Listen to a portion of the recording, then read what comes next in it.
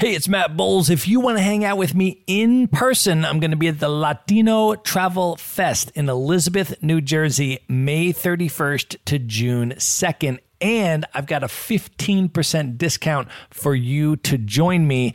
Just go to themaverickshow.com/Latino. That's LATINO. There you're going to see your 15% discounted ticket.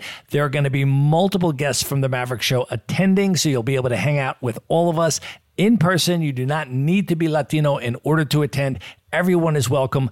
Again, get your discounted ticket at themaverickshow.com/Latino. And as soon as you do, send me a DM on Instagram at Matt Bowles Maverick. Let me know that you're coming so that we can make plans to link up in person. And now, here's a clip of what's coming up on today's episode. And we had basically no money to do any of that. So we ended up moving back to Pennsylvania with the RV and staying in my grandparents' backyard. And at the time it was like October and it was getting pretty freaking cold. And I think it was like barely above freezing. We were barely able to keep it above like 50, 55 degrees in the RV with the heater blasting the entire time. And then at night, like we would literally wake up like shivering, like huddled together.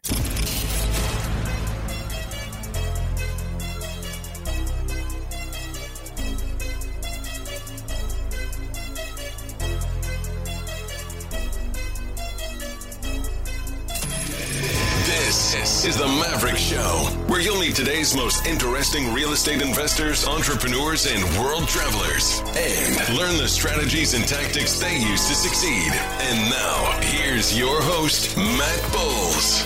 Hey everybody, it's Matt Bowles. Welcome to the Maverick Show. My guest today is Bill Widmer. He is an SEO expert, business consultant, and serial location independent entrepreneur who has founded multiple six-figure businesses together with his wife, Kayla. They built and monetized their travel website, The Wandering RV, while traveling the U.S. as full-time digital nomads in an RV. Using Bill's SEO expertise, that website now gets over 250,000 monthly organic visitors from Google and nets Bill and Kayla a multiple six-figure annual income. Bill, welcome to the show. Matt, thanks for having me, man. How are you? I'm good, brother. So happy to have you here. We are not in person today, but we are actually very close geographically, which is kind of amazing. We literally just found that out. I am based in Asheville, North Carolina at the moment doing this interview. And where are you? I'm in Greenville, South Carolina, so about an hour away. That's amazing, man. I have relatives that live in Greenville. I've been down there. It's a super cool city, and hoping you and Kayla can stop up to Asheville at some point while I'm here and we can hang out and get some craft beer, man. Absolutely, man. Let us know when you're leaving the place so we know when we have to get there by. Definitely, we'll do. We'll schedule it and hook it up, man. And we'll take a picture and put it in the show notes. That'll be awesome. Looking forward to it. Well, let's just start off kind of way back. I want to go through a little bit of your kind of entrepreneurial journey. And can you just talk a little bit about where you grew up? And as you're talking about that, what were some of yours, you think back, kind of entrepreneurial tendencies that you had growing up that ultimately sort of led you on this path? Yeah, absolutely. So I think it started at a pretty young age. I started playing video games when I was about 2 years old and quickly learned that I have very different interests from most people. I know gaming is widespread now, but back in the day, it used to be something everybody got bullied and made fun of for doing too much of. So that was a little part of my childhood, but that tendency towards things that take me away from the world and kind of into my own little head happened when I was very young. And when I was in my probably around 10 or so, my dream was either to become a video game programmer, every gamer's initial dream as a kid, or this is going to be a complete 180 from that, to open a pet shop where I sold, pet products and people came and got their own pets from the store. My mom was we always had tons of pets around the house. Like I think at one point we had 5 dogs, 3 cats, 2 bunnies, some gerbils, a guinea pig, like crazy amounts of animals around the house. And she actually became a vet tech and worked with animals as well. So that's kind of where the animal side of things came from. I had a dog that I really loved when I was younger. Obviously, that didn't end up happening, not even close to that. And I would not want that at all today. But the tendency started when I was really young. And I always just wanted a level of control over my life.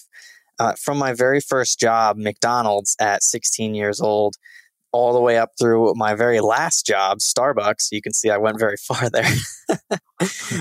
I always hated it. I just hated working for other people. I hated being confined to a space for a set number of hours. And I hated being told what to do over every little thing that I did. Now, I started at McDonald's, ended at Starbucks. My whole career was not just fast food. I also worked at GameStop at one point. I sold knives, Cutco. I don't know if you ever heard of Cutco or not. Sure. Yeah. Yeah. So sold Cutco. And funny story, back in the day when I was selling knives, I actually had lip piercings, snake bites, and really long hair that I straightened. And I wore the same hoodie every day. So I just looked like this emo kid knocking on your door saying, "Hey, you want to buy some knives?" So you can imagine what that was like. But that was kind of where I really started cutting my teeth on the idea of actually being a real entrepreneur, was in sales when I was doing Cutco. Shortly after Cutco, I started a business called 61 Promo, which was just selling promotional products like pens with companies' names and addresses on them. And my 2 customers, and only 2 customers, were my mom and the professor at school. I went to Penn State, who encouraged me to start the business. So I would say it failed. But it also taught me a lot more about getting out and doing sales calls with real live businesses. It taught me about who is the person you need to get in touch with to actually sell. And it taught me that a lot of the times the person you think you're selling to is not the actual person that you need to sell to in business. Does that make sense? For sure, man. So how did your trajectory progress then? So you went to Penn State, you became a Nittany Lion. And then from there, with regard to the, post-college career path, that we all get pressured to go on after we have our university experience, how did you sort of go the entrepreneurial direction? What was your next step from there? Yeah. So like I said, my professor encouraged me to start that promotional products business. It was a quote unquote failure because I didn't make any money. I lost money on it because I had to buy the promotional products to begin with to get started. After that, it kind of gave me this itch that I needed to scratch because I've always wanted to be an entrepreneur, and I finally took a stab at it, and I couldn't let one failure keep me from trying it again. So from there, I went into e-commerce, which was kind of really similar because it was still selling a product. I started drop shipping things from China and selling them on websites online. And I probably opened about 3 different stores in 3 different niches. Every single one of them failed. They all lost me money. But again, it was a lesson in business. I don't consider failures to be this bad thing that you should let set you back. I consider failures to simply be learning and stepping stones on the way to whatever it is that you're trying to succeed in. You have to fail. If you're not failing, then you're not doing it right. After the e-commerce products is when I found my real passion, the thing that was really excited about, that really got me into the entrepreneurship and making money from home, which was freelance writing. I got my first ever freelance writing client. And this was the transition from e-commerce to freelance writing was because the e-commerce businesses all failed and I wanted to try something completely different. And I found the site Upwork. So I went on there and just started searching about things. And I'd always been a really passionate writer. I'd always enjoyed writing. I was in writing club in high school, and it was just something that I knew I really enjoyed. So I figured, why not try getting paid for this?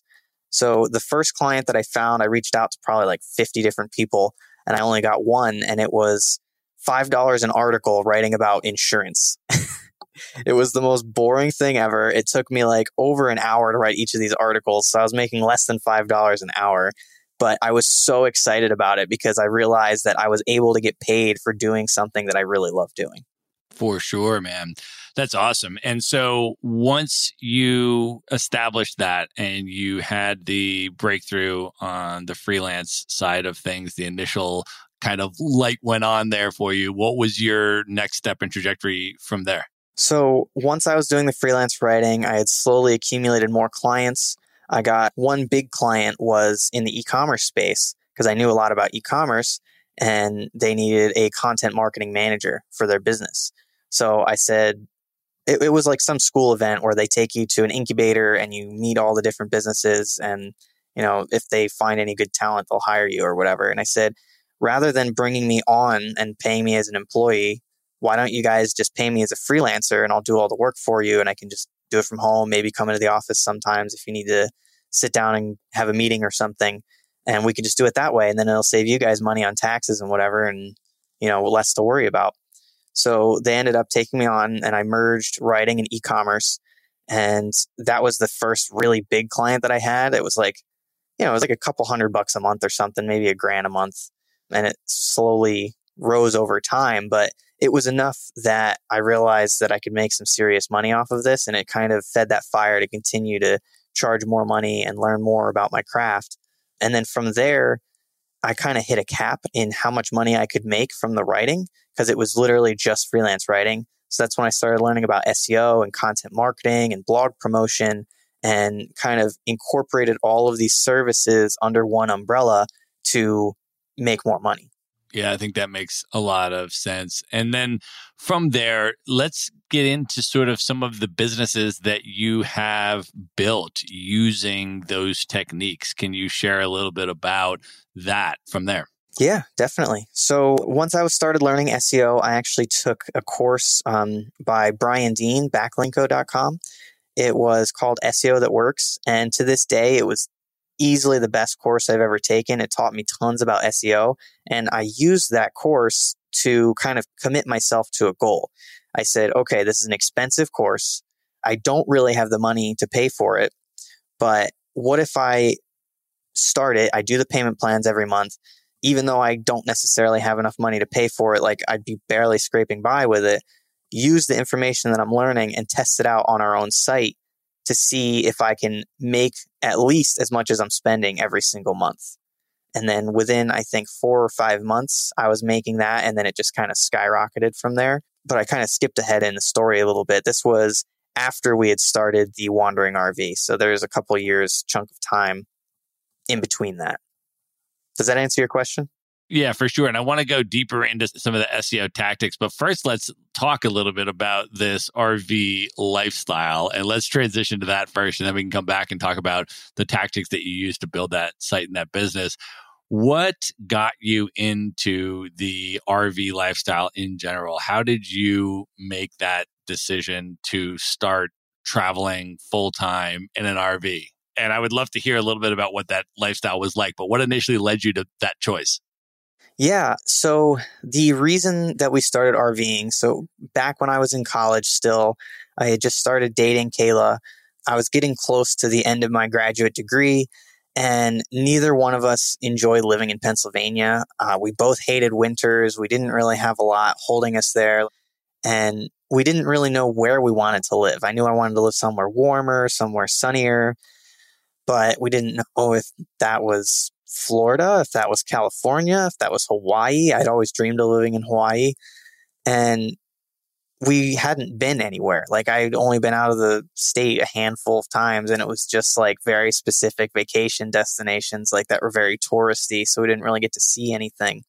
Oh, and we had a cat too. That was actually a big part of the decision was the cat, our cat Luna, because we didn't want to just keep him in a crate in the car for hours and hours on end as we traveled around trying to figure out where we wanted to live. So the next best thing was, hey, why don't we get an RV so that way he can roam out and about, still have plenty of space. We're not bringing him into unfamiliar territory every couple of days or weeks or whatever, and we can still travel around and see everything. So that's where the RV idea kind of came in. And right after I graduated college, we sold everything in our whole apartment, kept only the essential stuff that would fit in a 35-foot RV, not even 32 feet RV, and just kind of took off. Wow. And then on that journey, when you were nomading around full-time in an RV, what was that like for people that have never done that before? And what were some of the highlights or lowlights, or what are some of the things that stand out from that adventure? It was awesome. It was very freeing. However, it was also extremely difficult. If you're not a patient person, or if you're not the kind of person who doesn't mind like doing housework and stuff like that, it's probably not the lifestyle for you, because you have to be so patient with everything when you're setting up the RV, when you're taking down the RV, when you're driving place to place. Like, you could crash into somebody, you could, hit a curb, which I've done multiple times. You could bend things, break things, dent things. You can screw up your plumbing if you're not careful. Like, there are so many little things to worry about that we all just take for granted in a home. Like, your toilet, everything that goes down in that toilet has to come out, and you have to make sure it comes out in the right place. So it's a ton of work. But that said, it is also extremely freeing, and you can have some amazing adventures and stay in some amazing places. Like, we stayed on the beach. We've stayed in mountains. We've stayed with some incredible views. Like, there are just so many cool things out there to see. So it's kind of a double-edged sword in that regard. And also, being a digital entrepreneur, obviously it's possible. There's data plans, there's Wi-Fi, there's coffee shops, things like that. But it is a real struggle having solid internet connection on the road. Right. Yeah, I was going to ask about that. So then, okay, so you guys are nomading around in this RV. You're attempting to build this business, which at the time, was that primarily the Wandering RV website and trying to build and monetize that? Or were you also doing, still the consulting stuff for businesses? And then, what was that like? How were you able to build that, or, continue on your journey, let's say? What was the next step in your business journey while you were doing the RV lifestyle? So the main source of income for us was our client work. We were still doing consulting, freelance writing, SEO, which, by the way, Kayla was a teacher before I graduated, and I actually convinced her to quit her job and start freelance writing as well. So we were both kind of doing the same thing. So that was our main source of income. And it was mainly, when we first started RVing, coming from 3 clients, 2 of which were like 90% of our income. And the Wandering RV website was actually Kayla's idea, and we made it literally just to like share with friends and family the stuff that we were doing. Like, we were going to take pictures and videos of all the different places we visited and just put it on the website so our friends could see it. We didn't have any idea of like making money from it or using it to learn SEO or anything like that. It was just kind of like a fun little side passion project. Oh, and also because we weren't making that much money from our clients. Like I said, our one client was only like a couple $100 to $1,000 a month. Kayla's main client was less than that. And then we had a third client who was like $100 here and there. It wasn't like reliable. It wasn't every month. And we did something called work camping, which is you literally reach out to different campground owners and say, hey, I will work for you if you let me stay at your campground for free, or, they might pay you minimum wage or something like that. And you can go to their campgrounds and do things like the one that we worked at. I was driving the truck back and forth because they had a river right next to their campground, and they had like tubing and kayaking and canoeing and all this different stuff that you could drive up the river. We'd launch you off into the water. So I would take all of the boats off and help them put them in the water, and then launch them off and then drive back. And then we would just continually do that every day just because people wanted to go up and down the river. Right. And as you were doing this and building these businesses with the RV lifestyle, what would you say was your biggest business challenge or setback that you had? And how did you end up overcoming that? Our biggest setback that we've ever had in our entire life was losing me and Kayla's biggest clients. So 2 out of those 3 clients, 90% of our income was gone, and we lost both of them within like 2 or 3 days of one another. And we literally had no income.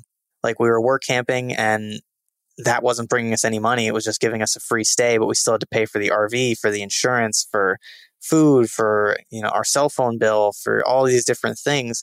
And we had basically no money to do any of that. So we ended up moving back to Pennsylvania with the RV and staying in my grandparents' backyard. And at the time, it was like October, and it was getting pretty freaking cold. And I think it was like barely above freezing most nights. And for those of you who have ever RV'd, you know that it's not very well insulated in there. So unless you have an RV built for cold weather, you're going to be freezing your ass off. We were barely able to keep it above like 50, 55 degrees in the RV with the heater blasting the entire time. And then at night, like we would literally wake up like shivering, like huddled together.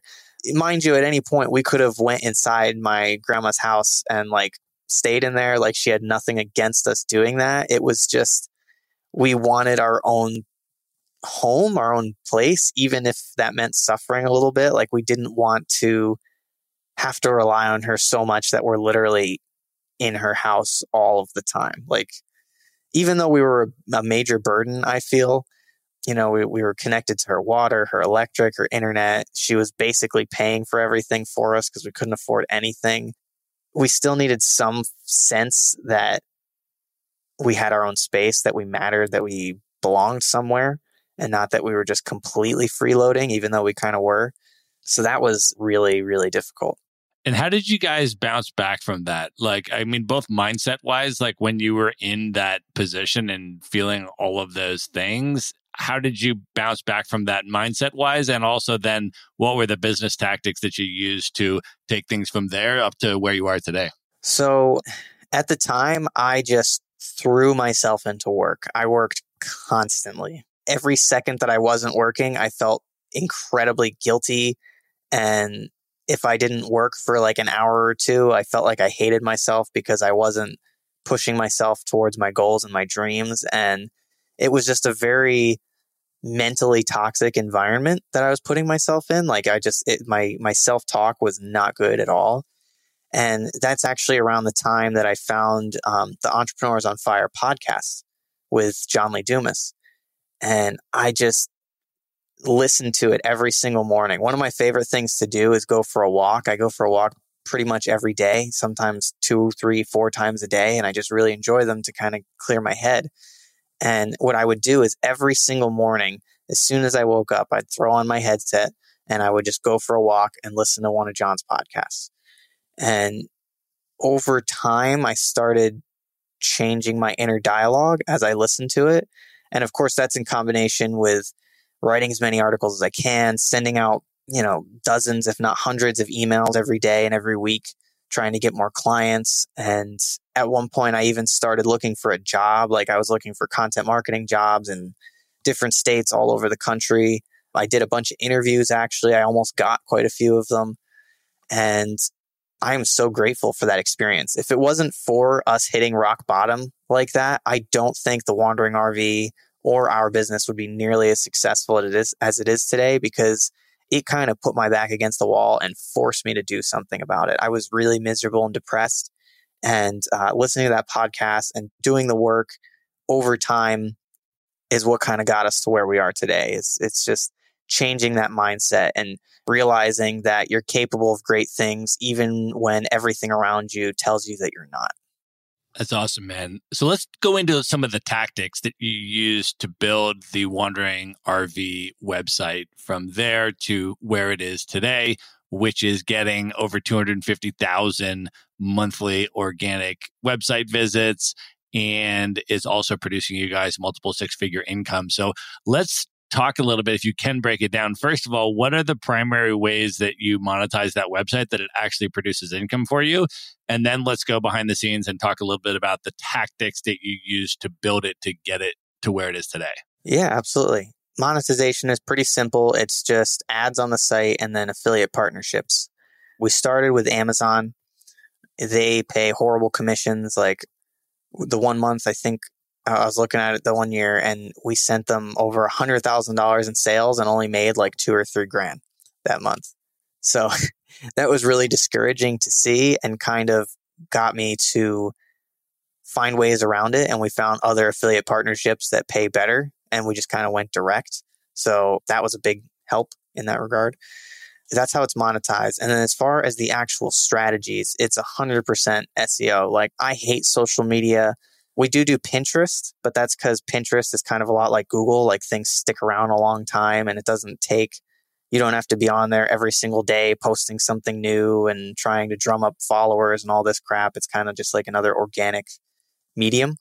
So SEO, the way we did it was pretty simple, actually. It was just create really epic, amazing content that's way better than anything out there, and then build links to that content. And if it really is really amazing, epic content that's better than everything else out there, it's a lot easier to build links, because when you reach out to people and say, hey, like, I made this amazing thing, they're a lot more likely to link to it because it's obvious that you put in the work and the effort. And another tip on that regard is don't immediately place ads or affiliate offers on a new piece of content, especially if it's like an informational piece that's just meant to help people. Like, don't monetize that in any way until after you've built your links. So that way, when you reach out and say, here's this awesome piece of content that I created, the person looks at it and they don't immediately see an ad pop up in their face or an obvious affiliate offer that you're trying to push. And they're a lot more likely to link to that because it is genuinely just a good piece of content. Yeah, I want to go deep into the tactical stuff here because we've got a lot of entrepreneurs that listen to the show, and I want to definitely sort of draw upon your expertise, and we can go pretty niche and pretty tactical and pretty specific on some of the different key areas of an effective SEO strategy. So let's just start with the content creation portion of it in terms of deciding which piece of content that you should focus your energy on creating, and then how to create an effective piece of content. So can you just talk about that process for us business owners listening to the show here, and they want to start taking SEO seriously? The first part of that, obviously, is to create the right piece of content. So what's the process for thinking about that? Okay, so I'll just do an overview of my entire process. So when I'm first looking at a new site, and I'm going to assume that you have a website already. When I'm first looking at a new site, the very first thing I do is figure out, okay, what's going to make money? What are my affiliate offers? And then what are the keywords that I need to rank for that are going to be related to that offer? So it starts with monetization and keyword research. Once I've figured that out, I can do a deep dive into the keywords and figure out, okay, here are the main keywords that I want to rank for based on search volume, based on clicks, based on, I know that it's going to convert. And then here are the supporting topics. So I like to create what's called a content hub or a content silo, whatever you want, the wheel and spoke method you may have heard of before. It's essentially you create a cornerstone piece of content that you're trying to rank for a really difficult keyword. This might be something that's really informational, or it might be a money page, just something that's really big that you want to rank for something that's difficult to rank for. And you create a skyscraper piece around that. So if you don't know what a skyscraper piece is, it's basically you do research on the keyword that you're targeting, figure out what's out there, and then just write something that's just insanely, massively better. And by better, I mean more value by more images, charts and graphs, original data, adding a YouTube video to your content, anything that you can do to make it more visually appealing, make the content tighter, not necessarily longer, but just better, in that you get the most amount of value out of the fewest amount of words. So when I'm coming to a piece of an article and reading it, I'm not thinking, holy crap, this is a 5,000 word article. How am I going to get through this on some technical concept? I'm thinking, this is a long article, but it's written really well and it's easy for me to read. So even though it might not be longer than what's out there, it's written better. So once you make something that's way better as your hub page, then you make the spoke pages, which are all of the keywords that are related to your keyword that you also want to rank for. So I'll give you an example. We created an RV insurance guide on the Wandering RV, and we want to rank for, obviously, RV insurance. And that's a really difficult keyword to rank for. So we created spoke content, which is content all related to RV insurance. And it's different questions that people ask about RV insurance. It's different types of RV insurance. So we've got a travel trailer insurance guide. We've got insurance reviews of different insurance programs, things like that. It's all related. And each of those pages links to one another. And then they also link back to the main RV insurance guide page. Does that make sense? Yeah, for sure. Can you give some examples of some of the tools that you use to do the keyword research and the process that someone should use for figuring out, what that strategy should be for them? Yeah, absolutely. So I use a tool religiously called Ahrefs, Ahrefs. And the first thing I do before anything else is take my website, put it into Ahrefs, and then I go to, on the sidebar, there's something called the content gap tool. You click on that, and then you put your 3 to 10 main competitors on Google, not necessarily your competitors in sales or whatever it might be, but the competitors who are ranking for the things that you want to rank for, and then place them in that content gap tool. And it'll show you all of the keywords that they're ranking for, but you're not ranking for. And then you can filter it by keyword difficulty if you only want to go after the lower difficulty keywords because you don't have a high domain rating yet. You can filter it by the number of clicks or the search volume. You can filter it by the cost per click. So typically keywords with a high cost per click convert better because people wouldn't be paying as much for them if they weren't converting and bringing them income somehow. So I'll put them in this tool, and then I'll literally go one by one through each of these keywords after I put the filters on and say, okay, is this a good keyword for me? Yes or no? If it is, then I'll add it to my list. And you can make a list right in Ahrefs. And then I'll go through hundreds, sometimes thousands of keywords. I geek out over this stuff. So I'll literally sit there for hours and hours on end just looking at keywords. But it doesn't take that long. Like you could do it within an hour or so and have like a list of 50 to 100 really solid keywords to go after. But that's where I start, is that content gap tool. Okay. And so then once you get those 50 keywords to go after, what then is the process for designing a content creation strategy in terms of prioritizing where to start and so forth? What's the process? Yeah. So that list of 50 keywords, I'll break that down and prioritize it based on either, is this going to build me links or is this going to make me money? Typically, is this going to make me money comes higher, but if you're a newer site with a lower domain authority, you want the links first. You want that domain authority. The way that I tell which of these things is going to make me links or money is I will literally go and Google that search term and see what the results are. And if I find that the results have a lot of affiliate offers on them or a lot of advertisements or things like that, I'll be like, okay, this is for money. And then if the results have a lot of just information, they're like guides or list posts or things like that, I'll be like, okay, that's for building links.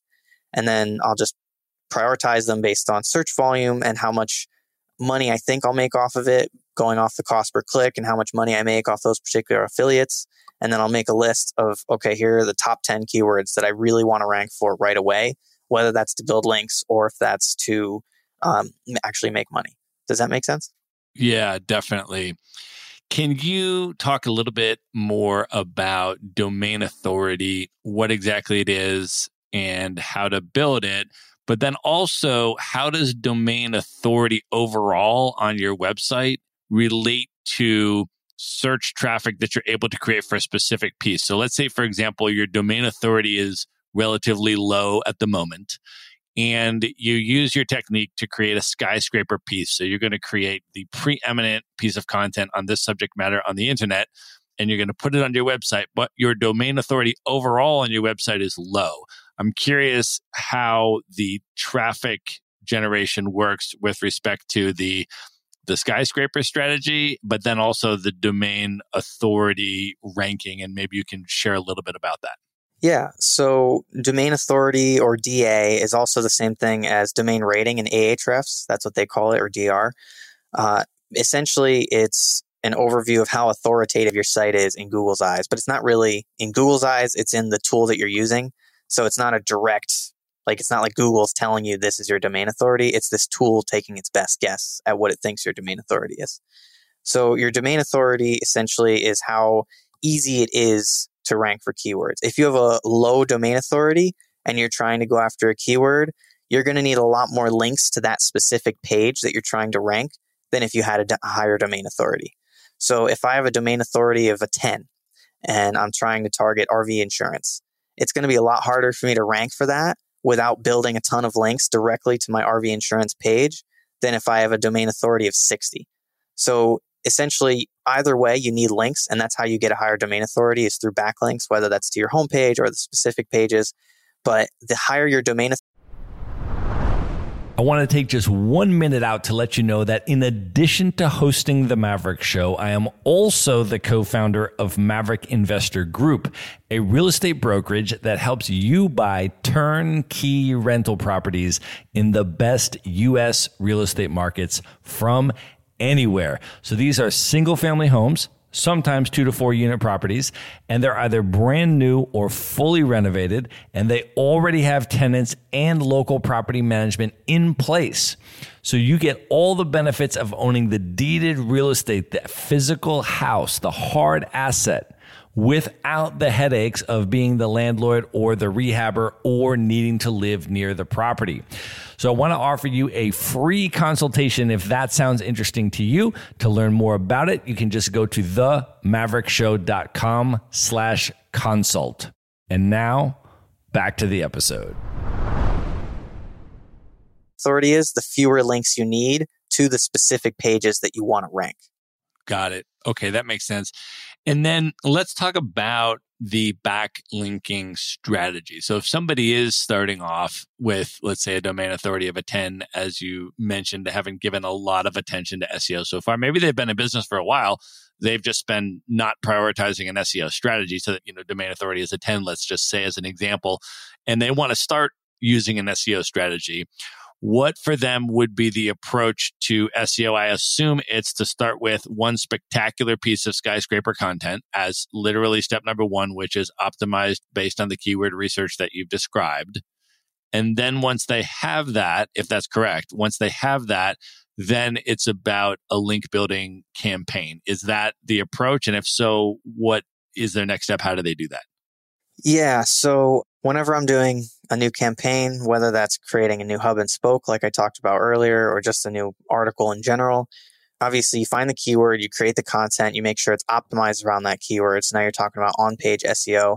A tool that I use for that, by the way, is surferseo.com. And you can actually go on there and put your content right into their editor, and it'll tell you based on the other search results, they have more or less of these keywords.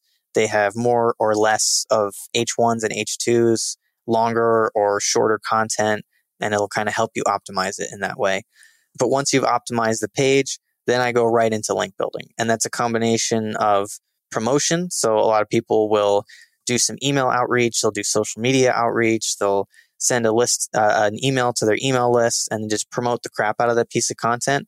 Naturally, that might get you a few links, but it's not really going to move the needle as far as SEO goes. What you're going to really have to do is actually dive into the link building strategies. So the main ones that I use are guest posting. So you reach out to different sites and get guest posts on their sites. You write for them for free. And then within that guest post, you link back to the specific page that you're trying to rank, whether that's the new post that you published, whether that's your hub and spoke, getting links to all of those pages, or even if it's just building a link to your homepage, which, yes, they're good. They will help raise your domain authority, but they're not going to help that much in ranking specific pages. You want links to those specific pages that you're trying to rank. So guest posting is one of them.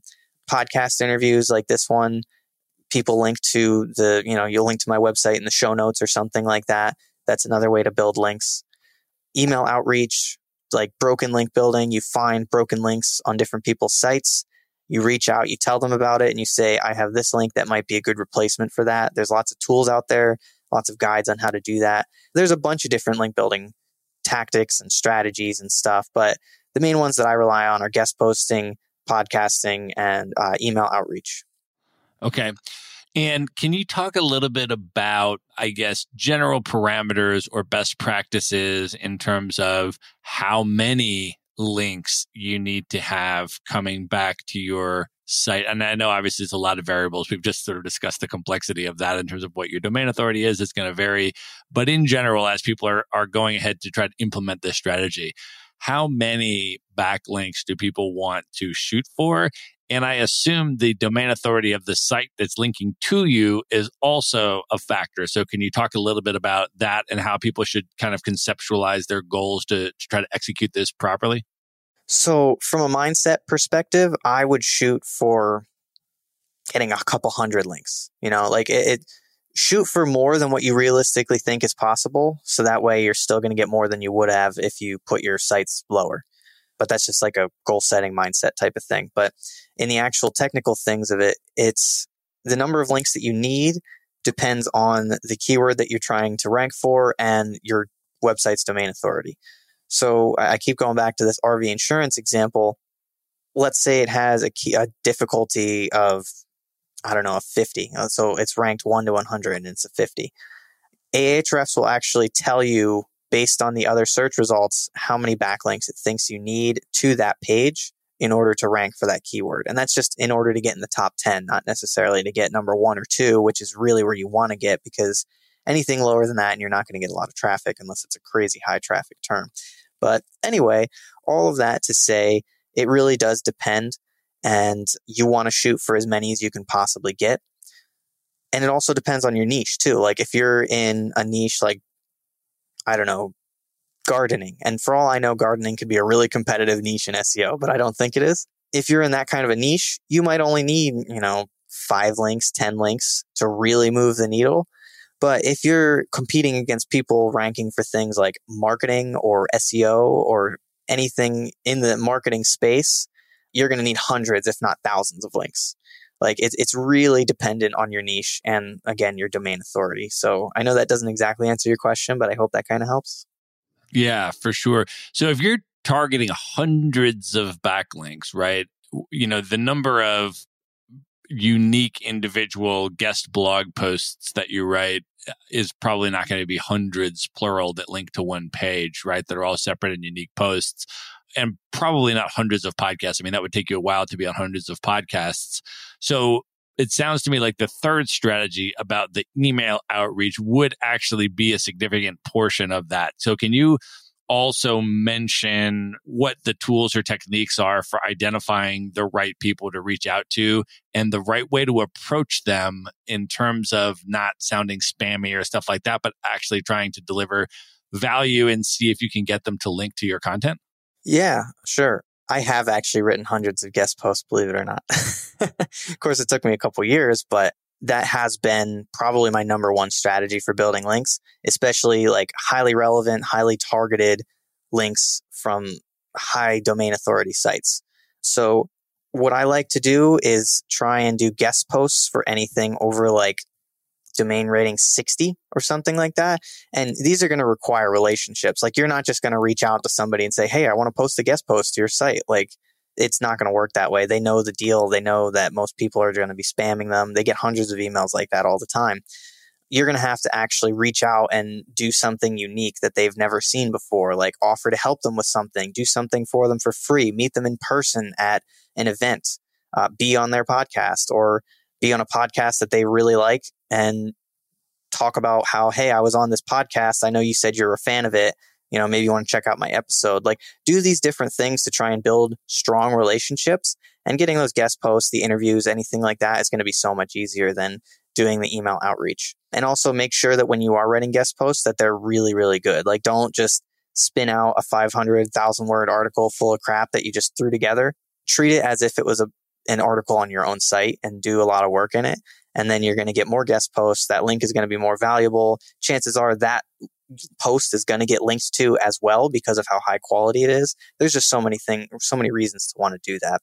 But to get back to your initial question about the third strategy, so broken link building and also editorial linking. So basically you're reaching out to people who already have an article about something that relates to the article that you have, and you say, hey, I made this resource. It might be a good addition to your article, something like that. So in order to do that, what I would do is look for the top 100, top 500 blogs in maybe not necessarily the space that you're in, your exact industry, but industries that relate to that. So my industry is the RV niche. So anything related to travel or digital nomadism, even like family activity planning, or like there's so many different ways that you can relate your niche to another industry. You can't limit yourself to just the blogs that are in your niche. Plus, a lot of the times it'll be hard to get guest posts or links from other blogs in your niche because they recognize you as a competitor and they're not going to link to you. So find that list, and literally I just go on Google and type top travel blogs, top family blogs, top camping blogs, whatever. Type in top blogs in your space, and half the time you'll find lists. I'm more than that, like 99% of the time, you'll find lists of blogs in that space that you looked at, and just reach out to these people, get all of their email addresses, all their contact information, write each one of them. Like you can make a template. I use a tool called Mailshake to send out emails. and you throw all of your contact information, the emails and the names into Mailshake, and then you write up an email template for what you're trying to say when you reach out to them, and then you can customize each individual email.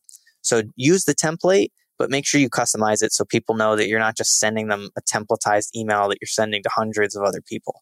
And then when you do reach out to them, have something of value to offer them. Like, don't try and get them to link to a page that you're obviously just trying to get links to make money off of. Like, give them something that's actually valuable, like a unique infographic they can use on their site, or a guide to doing something really complex for their readers. Like, for example, I had somebody reach out to me. We had a post on the Wandering RV about the best barbecue portable grills.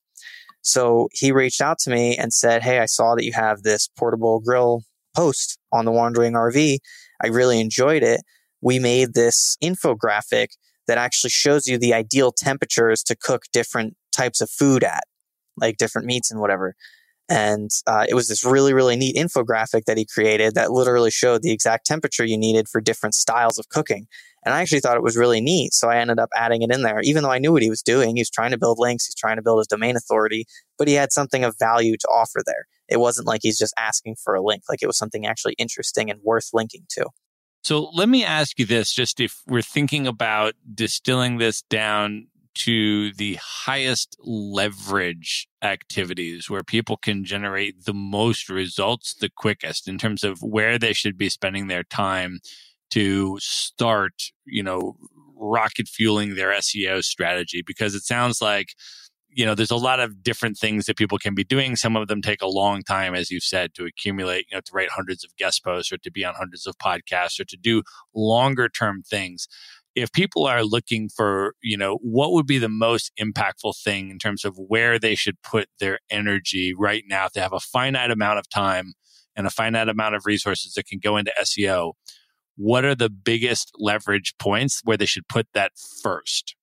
So it depends on where they're at in the business. So if you already have a high domain rating, then the answer is just simply find the keywords that are going to make you a lot of money, create something epic around them, and then just put all of your effort into building links to those pages. Guest posting and podcasting is the best way to build links to money pages. If you have a lower domain authority and you can't really rank for things as easily, then definitely do the guest posting and podcasting still. I really am a big advocate of that. But I would create one or two really strong skyscraper pieces that are worth linking to. And then maybe a third piece. Another thing that we didn't talk about yet is one of the best ways to build links is through original research. So if you can compile a study and do various statistics about your industry. So for example, on the Wandering RV, we have an RV statistics page, and it literally just compiles RV statistics from all over the internet, like Statistica, Camping World, different news websites. And we just compiled all of those statistics into this report that showed all of the RV statistics. And now we're ranking number 1 or number 2 for RV statistics. And so what that does is journalists will go search on Google for RV statistics for an article that they're writing. They'll see our article, they'll grab a stat from it, and then link back to us. You can also couple that with PR outreach and actually get more links from journalists that way. And that is one of the best ways to build links with the least amount of effort from the highest quality websites. Like, you can get links from domain authority 70, 80, 90 websites, like these different news outlets, without even really reaching out to them or doing anything. They just kind of get picked up over time. And the earlier you do that, the sooner it's going to rank, the sooner it's going to get those links. So that's one of the first things that I would definitely do in addition to the skyscraper pieces. And then once you have the skyscraper piece, and typically this isn't going to be a money page, this is going to be just for building links, go after a keyword that has a decent amount of search volume and that has a high link trajectory. So meaning over time, those pages tend to accumulate links. So look at the number of links that the pages ranking for those keywords are getting, and then shoot for the ones that they tend over time to accumulate links naturally. So write a skyscraper piece around that. Do the email outreach, the guest posts, and the podcasts. I know that's a lot, but at the same time, I mean, you can reach out to 50 different podcasts in one day. You can reach out to 50 or 100 different sites to guest post in one day. Like, you can do most of this stuff within a week and then have a solid SEO strategy set up to get you going. Awesome. And then best practices on the skyscraper post in terms of word length. How should people be conceptualizing that if they're going to, they do the research and they're going to write a better piece, but what's sort of an optimal word length? So like I said before, I don't really care that much about word length. It's more about the quality, not the quantity. But that said, I tend to at least match, if not exceed, the average of the top 5 results. So if the top 5 results for a keyword have 1,000 words, I want at least 1,000 words on my page, if not like 1,500. If the top 5 have 3,000 words, I want at least 3,000 words. And I don't necessarily try to just create this crazy long piece of content that's like 2 or 3 times the length of all the other pieces of content. Because at the end of the day, you got to remember, people are actually reading this and people's attention spans are short and they don't want to read 10,000 words on gardening unless they're like a gardening enthusiast and they're really looking for something like that. But a lot of the time, people just looking for a quick answer to a quick question, they're not going to read through a 10,000 word article. And B, search engines tend to stick to what is already doing well. So if you create a 10,000 word article and everything else out there is like 1,000 or 1,500 words, that could actually hurt you more than help you. And I've actually had this happen where I was working on this insurance site and the one page that they wanted to create, I made it like 3,500 or 4,000 words. And every other article on page 1 was like 600 words. And no matter what I did, I built links to it. I optimized it. I did everything I could possibly think of. I could not get on the first page of Google for that keyword. And I've realized after doing some research, the length could actually work against you. So in terms of word count, I would just shoot for at least the average of whatever the top 5 pages is. And then other ways you can have value, like I said, are adding images, original charts and graphs, screenshots, videos. Make sure you're formatting as well. You're using headings and subheadings and bulleted lists, and you're bolding and italicizing things that are important. Obviously, don't go crazy, but if there's a really important piece of information, go ahead and bold that. Break up your text with those images, like try and have an image or a video or a header or something that breaks up the wall of text every 300 words or so, maybe less, 150 to 300. And then make sure your sentences are kind of short. Your paragraphs are short, like 1 to 3 sentences long. And don't use complicated words or big words that make you sound fancy. Just type like you talk, and that'll actually help you with voice search as well. It's super good tactical information, man. Let me ask you one more just clarifying question with respect to quantity of content published on your website. Is it important to be regularly publishing new content on your website, or is it a much better strategy to publish less content and just focus that on being a few skyscraper posts and then spend your time and energy getting the backlinks as opposed to creating ongoing new content? Less content all the way. The Wandering RV, in the first 2 years we had the site, I think we had like 5 or 7 articles that were bringing all of our traffic. We only published once every month or 2, if that, and spent all the rest of our time promoting and building links. So the idea that you need fresh content on your site is completely obsolete. It's no longer a Google ranking factor whatsoever. Obviously, keeping your content up to date, I would say even at a certain point, it's better to update your old content than it is to create new content, especially if you're not ranking number 1, number 2, because updating that content can improve your rankings. So yeah, just publish 1 or 2 pieces and then focus the next 6 months on link building if you need to get on page 1 for those articles. Okay. And then in terms of, just to be super clear on the link building vis-a-vis the monetization strategy, one of the things that I heard you saying was that building links to a high quality piece of information that adds value that may not have any affiliate links or that kind of stuff in it, so people will want to link to it. It's not a sales page. Then from there, once you develop those links and you're getting the traffic to that page that's not being monetized, how do you then convert that traffic into a monetization strategy? Is that where the spoke structure comes in? So it depends on what the page is. I wouldn't change the structure of the page. Like, don't make it from an information page into a money page all of a sudden. Don't completely do a flip like that. but you can just turn on your ads. So if you're ranking for a keyword and advertising is one of your ways of making money, turn on the ads on that page. So now you're displaying ads, now you're making money.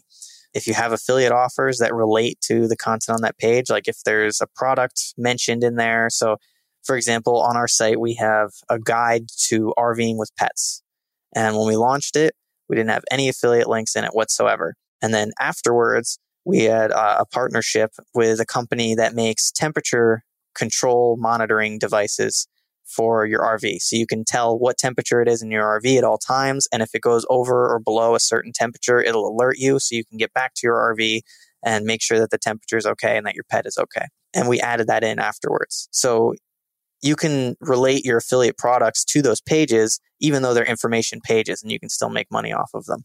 And then again, the other method is to do the spoke method. So your main page is just this big guide.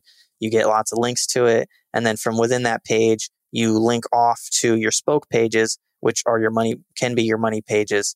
And then the links that you build to that main page are then going to improve the rankings of all of the spoke pages that you're linking to from that main page.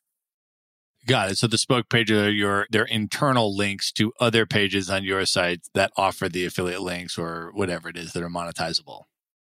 Yes, exactly. Got it. Awesome, man. Can you also, I wanted to ask you about this term latent semantic indexing, what that means, and if people should be paying attention to that? Yeah. So I mentioned that tool Surfer SEO. It kind of is an advanced version of that.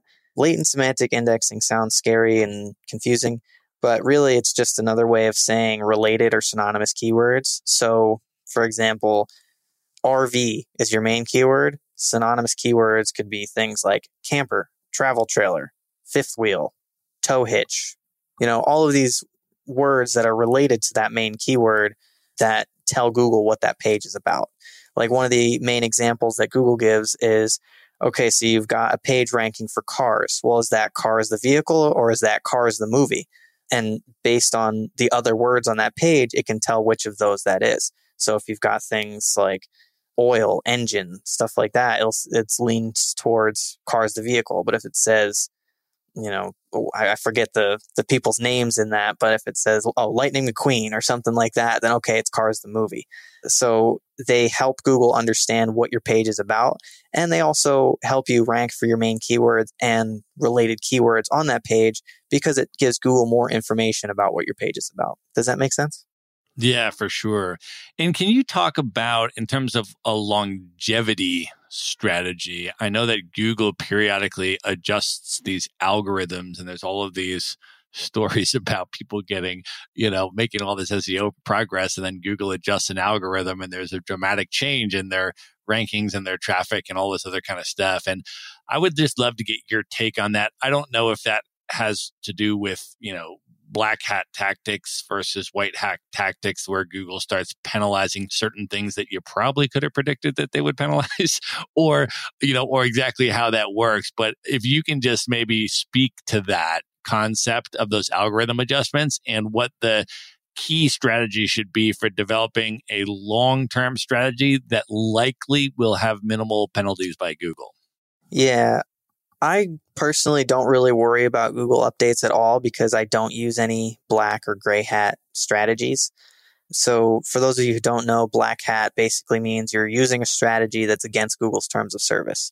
So like PBNs or private blog networks are basically groups of websites owned by one person, and they just add a link to your site from all of these other websites that they own. And it's not real websites. It's just literally they are there for the purpose of linking to another website to get it to rank on Google. Obviously, you're going against what Google wants. It's not organic. It's not natural. And that is a chance of getting penalized. So I would say do your best to stick to white hat tactics. I guess technically guest posting can be gray hat, but as long as you're writing quality original content and you're linking to relevant pages, I really don't think you have anything to worry about there. Just make great content and build links that make sense, that are valuable to people. It is my main way of looking at it. Awesome. And if you do that, I wouldn't worry about what Google changes. In the end of the day, you're using a search engine to get the best information possible. So if you're writing great content, then that's the best information possible. And if you have all these websites vouching for you that are links from natural high domain authority sites, then it just makes sense. Awesome, man. So let me ask you this specifically with respect, let's just say, to the podcasting strategy, right? Where you want to appear as a guest on other people's podcasts and then have their podcast website link in the show notes back to your website. So that's what we're going to do here, of course, as a great case study example. So let me ask you this follow-up question. You mentioned earlier in the interview that when you're getting these backlinks, you don't just want them to go to your main site, right? Like thewanderingRV.com. How does that work with respect to someone who does a podcast interview? Because they're speaking about their main business and this kind of stuff. And then a podcaster in the show notes might say, oh, go to Bill's website at thewanderingRV.com. Do you ask them, podcasters, to put in a specific URL that's not your main site? Like, what should people be doing in that regard when, listeners of this show, let's say, start appearing on podcasts? How should they optimize the link placement, or the request they're making for a link placement in the show notes? Yeah, I mean, links to your main page obviously do still help, and links to the page that you're trying to rank for help more. I would say in the majority of instances, you can ask the person who interviewed you to link to a specific page and try to mention that page in some way during the podcast. So like, for example, I keep mentioning this RV insurance page. And if people want to check that out, then they go to the RV. You can say, hey, I know I mentioned the RV insurance page in the podcast. Can you link to that in the show notes so people can see what I talked about? So that's kind of a natural way of positioning it. As far as specific pages that you didn't mention in the podcast, you can ask. It might be a little bit more difficult to get them to do that just because it doesn't make sense. So yeah, just try and mention the page that you're trying to get a link to during the episode if you can. If not, then, just take what you can get, I guess is the best way to look at it.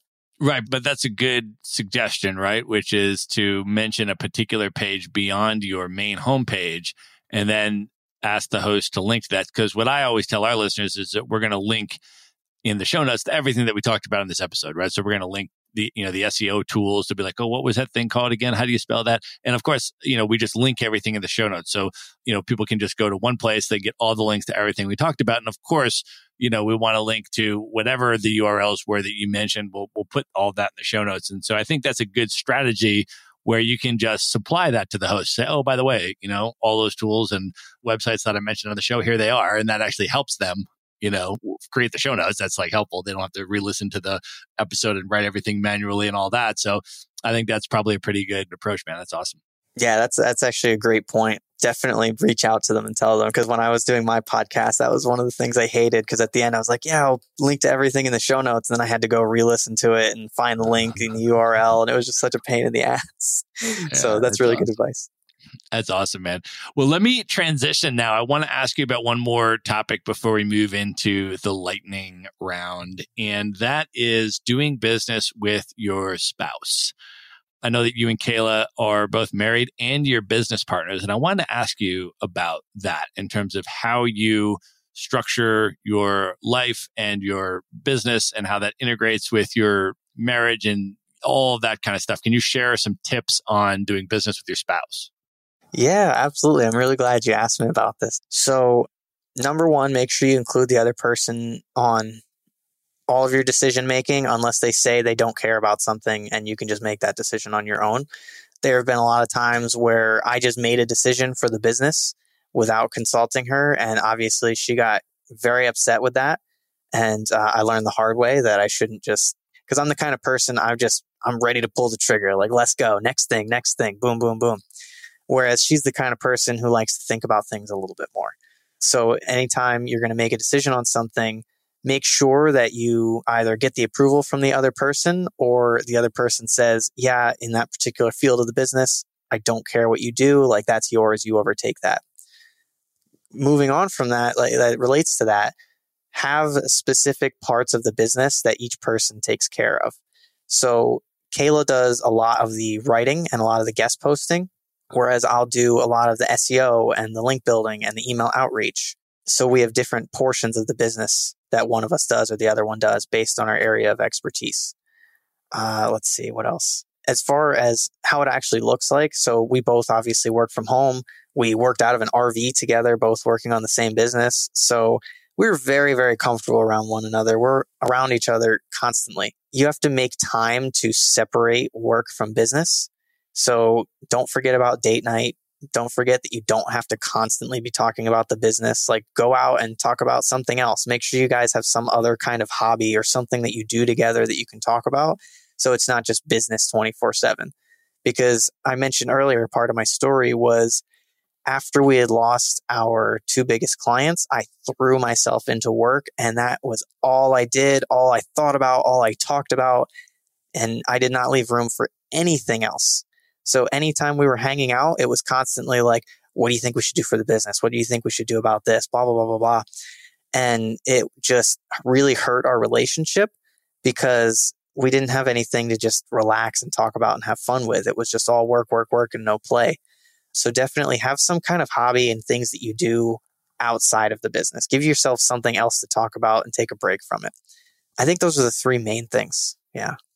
Awesome. Really, really good tips. All right, Bill, at this point, are you ready to move into the lightning round? I don't know, Matt. I think so. I think we're good.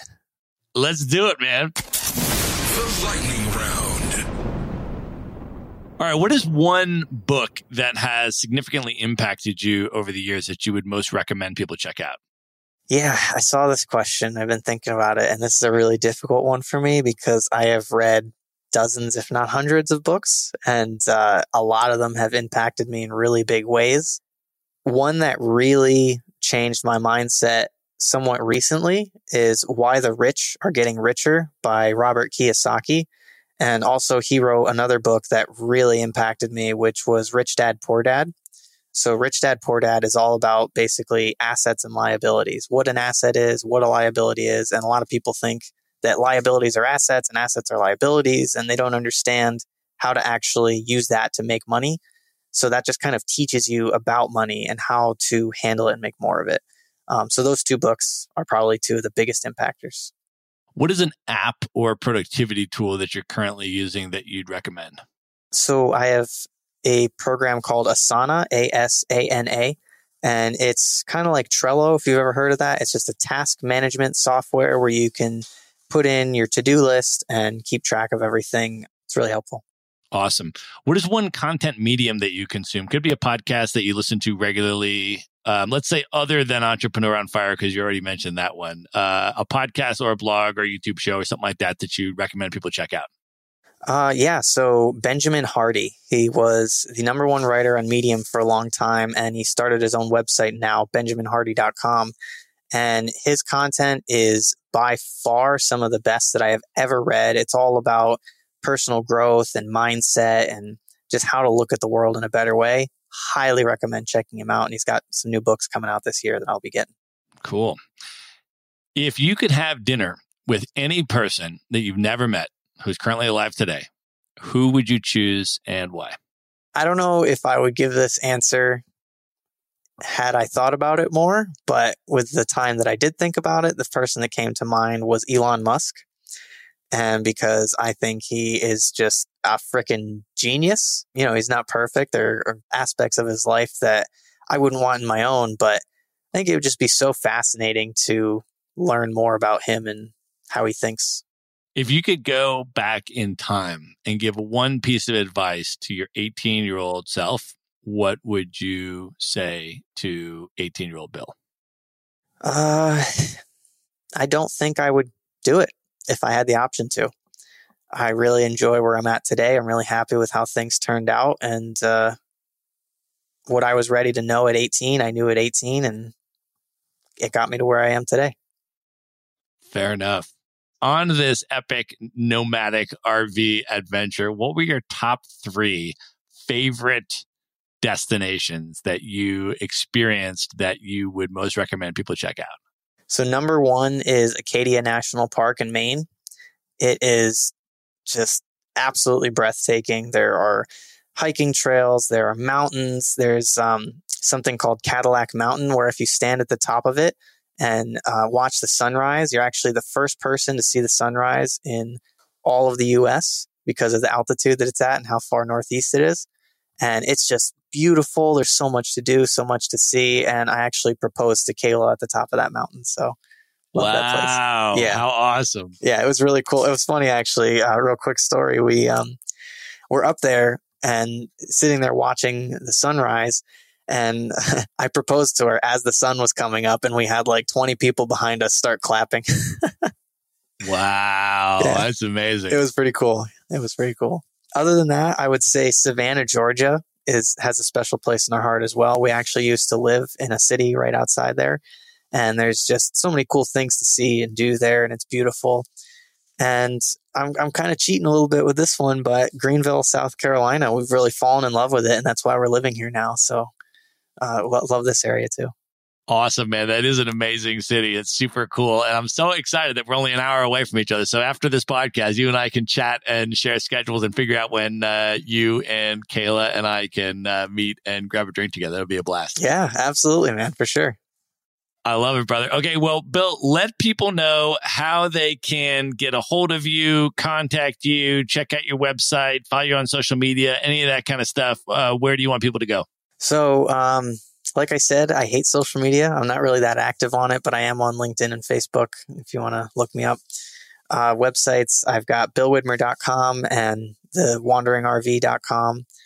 Our email is on both of those sites. So if you want to reach out, feel free to, and definitely reach out. You know, I'm happy to answer any questions you might have or help you out in whatever way I can. So don't be afraid to talk with me.